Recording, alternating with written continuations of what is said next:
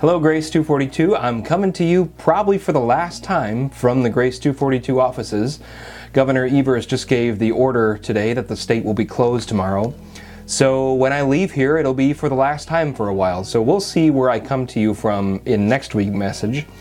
But for this week, we are going to read Genesis 2 verses 1 to 3, and then we're going to flip over to Leviticus chapter 25, and we'll read verses 1 to 5 and verses 20 to 22 of Leviticus chapter 5. But we'll begin with Genesis chapter 2 verses 1 to 3. So the creation of the heavens and the earth and everything in them was completed. On the seventh day, God had finished his work of creation, so he rested from all his work. And God blessed the seventh day and declared it holy, because it was the day when he rested from all his work of creation. And now Leviticus chapter 5, verses 1 to 5. While Moses was on Mount Sinai, the Lord said to him, "Give the following instructions to the people of Israel. When you have entered the land I am giving you, the land itself must observe a Sabbath rest before the Lord every seventh year. For 6 years you may plant your fields and prune your vineyards and harvest your crops. But during the seventh year the land must have a Sabbath year of complete rest. It is the Lord's Sabbath.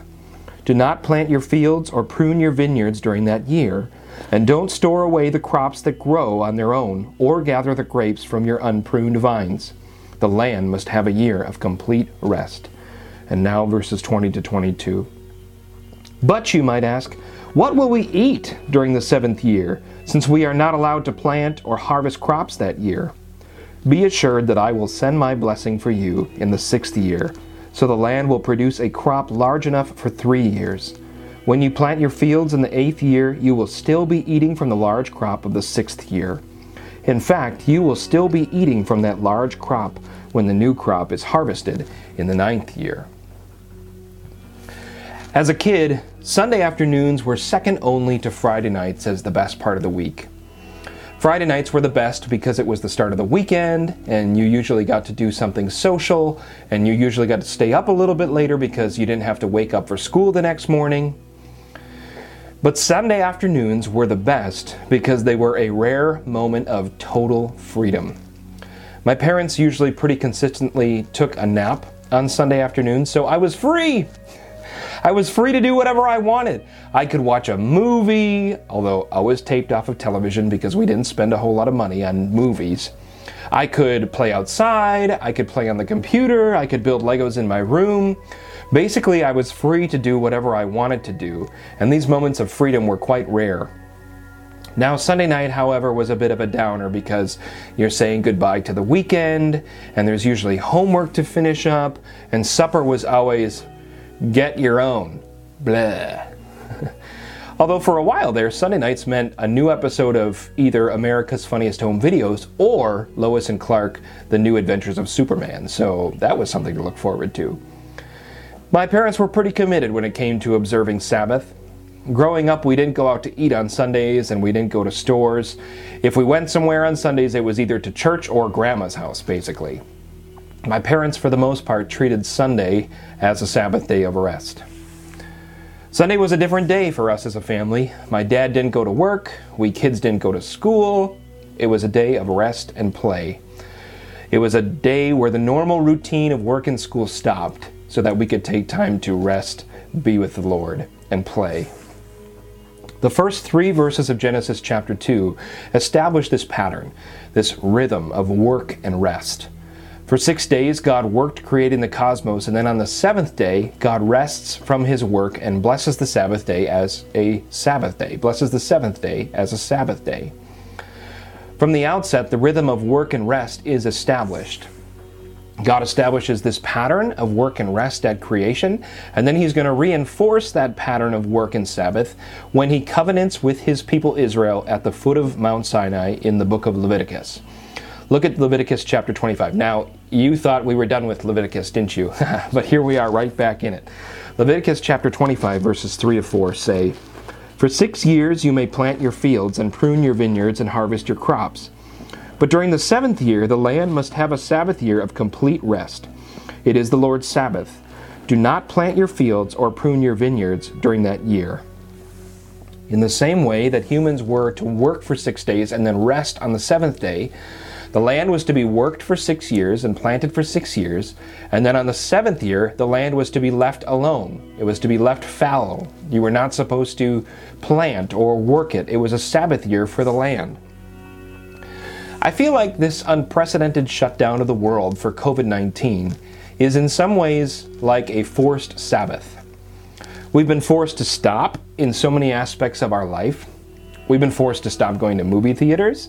We've been forced to stop playing sports. Many of us have been forced to stop going into work and are now working from home. And some of us have even experienced the tragedy of stopping work altogether because our job has been eliminated or because we've been laid off. We've been forced to stop gathering. One of my favorite memes that I've seen about the shutdown is this one. It says, "Take it down, Karen, it's illegal." It's referring to the sign "Gather" in the home. But in many ways, this world shutdown is like a forced Sabbath. We are being forced to stop our daily rhythm. And as we're forced to stop our normal lives, and as we experience this forced Sabbath, there are two things that I'd like us to consider. Number one, I think this forced Sabbath is an opportunity to evaluate our busy lives. Busyness is a virtue in our culture. Busyness gives the veneer of producing, and our culture measures your value largely by what you produce. I think this forced stoppage is a ripe opportunity for us to evaluate how much time and energy and resources we've poured into the various endeavors in our lives. And right now, as most of what we'd normally put our energy into is on hold, I'd like to ask, is that worth it? Is it valuable? Is whatever you poured so much of your time and energy into, is that something that God values? Our culture measures according to busyness, but whatever is keeping you so busy, is that something that God measures? Is that something that God values? I think we're being forced in this time of world shutdown to evaluate what keeps us so busy. When life was normal, what sucked up our time and energy? And whatever that is that something God values? Is that something God will measure you by? The second thing I'd like us to consider is that the seventh day was an establishment of a rhythm of life. 6 days of work followed by a seventh day of rest. But the seventh day was also an installation of God as king over the cosmos. There's a scholar by the name of John Walton at Wheaton College who has studied Genesis in light of other ancient Near Eastern literature. And I am personally grateful for John Walton's work because I feel like it opens up these rich layers to the scriptures. And John Walton concludes that the seventh day is the installation of God as reigning over the cosmos he has just built. The seventh day is where God transitions from the work of building the cosmos to now ruling over the cosmos that he has made. Walton simply says this. He says, after creation, God takes up his rest and rules from his residence. You know, a lot of people have their eyes glued on the White House right now. And as you know, there's no shortage of opinions about the White House. And probably taking a risk by saying this, but truthfully, there's part of me that just wants to fire all of Washington, D.C. right now. Fire everybody. Clean house. But Inauguration Day, when you think of the presidency, Inauguration Day is a transition.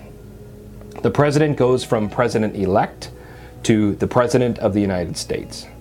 On Inauguration Day, the president takes control in the Oval Office and begins the work of executing. The seventh day is God's inauguration as king over the cosmos. On the human side, the seventh day establishes for humans the stoppage of work. It is a day to stop production and enjoy the presence and reign of the king. But stoppage of work means stoppage of production, which means stoppage of income. In choosing to stop working, we are choosing to stop at whatever it is that produces our income. This was not lost on the Israelites when they're instructed not to plant their fields in the seventh year. The Israelites, by and large, made their income from farming. And to not plant a field for a whole year meant a dramatic decrease in income. Look at Leviticus 25:20. But you might ask, what will we eat during this 7th year, since we are not allowed to plant or harvest crops that year? And as soon as God anticipates this question on behalf of the people, he answers it in 21:22. Be assured, God says, that I will send my blessing for you in the 6th year, so the land will produce a crop large enough for 3 years. When you plant your fields in the 8th year, you will still be eating from the large crop of the 7th year. In fact, you will still be eating from that large crop when the new crop is harvested in the 9th year. God promises that if the people are faithful to stop working, he will make up the difference. He will continue to provide. I mean, after all, he is the king of the cosmos. If he's the king of the cosmos, then he's also the king of the harvest. As we're forced into Sabbath, and as we're forced to stop our normal rhythm of life, I think we're being presented with an opportunity to trust in God's reign. I think we're all being tested to trust in his provision. Some of us have already lost our incomes. Some of us have been laid off. Some of us have had to go through the pain of laying other people off.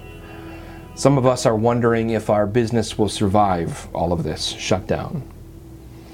And I think we need to run to the promises of God that if he is king over the cosmos, then he is king over the Sabbath. And if he is king over the Sabbath that he established, then he will provide. Our God is the king. Praise God.